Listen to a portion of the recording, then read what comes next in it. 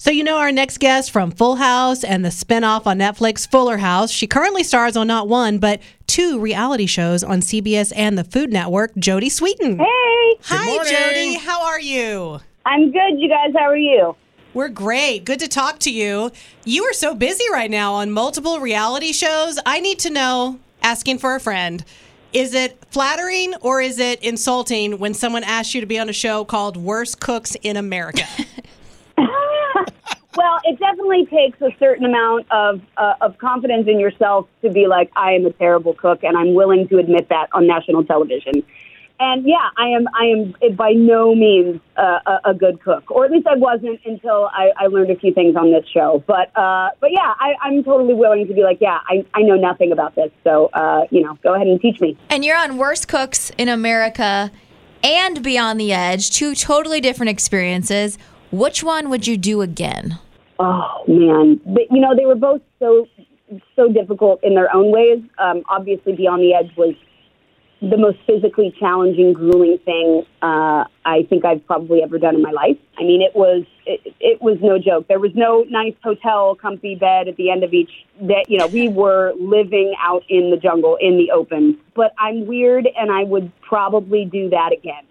Really? Yeah, I would. I don't know what it was. Like, going into it, I never would have thought that I would be like, oh, this is actually, like, I weirdly enjoyed it. But I think it was also due to the rest of the cast. I mean, we had such a great cast on the show, Beyond the Edge. We had Ray Lewis and Colton Underwood and Paulina Ford-Skova, Craig Morgan, Lauren Elena, Ebony K. Williams. We had so many great people on this show, and I was just really proud to be a part of it. And I actually weirdly had fun. Although, if you would have asked me at the time, I would have been like, I'm never doing this again. What do you think was the absolute worst moment where you thought, I don't know if I can handle this?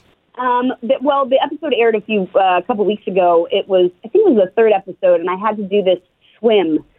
And I was the only person that had to do it because the other team got there first and was able to get a canoe.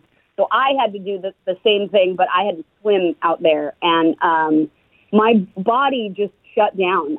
We had just finished like a 1.5 mile run through the jungle, and then I jumped right into the water in like a, open lagoon to swim all the way out, get a flag, and come back. And at one point, water safety came out because I was going under. My body just would not respond. I couldn't swim anymore, but I was so determined to finish it. I just flipped over on my back, and I was like, okay, I can float for a minute, and I'm definitely going to finish this. And I just cried at the end. It was so emotionally and physically exhausting, like beyond what I ever thought I could do for myself. Was it hard for you to allow yourself to be vulnerable on a show like that? Yeah, it's definitely something that I've been able to get a little more used to. Is like, okay, have feelings, they're okay. And I think also, it's funny, like you watch these shows back and stuff, and you're like, why am I crying? And then you realize, like, I'm on zero sleep. I'm so hungry. I'm absolutely worn out. I'm uncomfortable. All this stuff. You're just at like the end of your emotional rope, so to speak. So, it's a lot. It's pretty overwhelming. And being at the end of your emotional rope is sometimes a lot like parenting, which you have an amazing podcast. Never thought I'd say this on top of everything else you're doing right now. I'm wondering, is there one piece of parenting advice you've stumbled upon throughout your 4 seasons that has really shocked you or really helped you? I don't even know if it's as much like parenting advice as it is just the realization that, like, there's no perfect. There is no perfect parenting. You're never going to get it exactly right. Like, there's no blue ribbon at the end of this if, you did everything perfectly and you cut their sandwiches into little stars and, their lunchbox was packed every day. Like, it just doesn't work that way. You're going to have good days, you're going to have bad days, and, like, don't beat yourself up as a parent on the bad days, because that's what it is. It's really hard raising human beings to be human beings. Yeah. That's actually really good advice. Thank you. Yeah,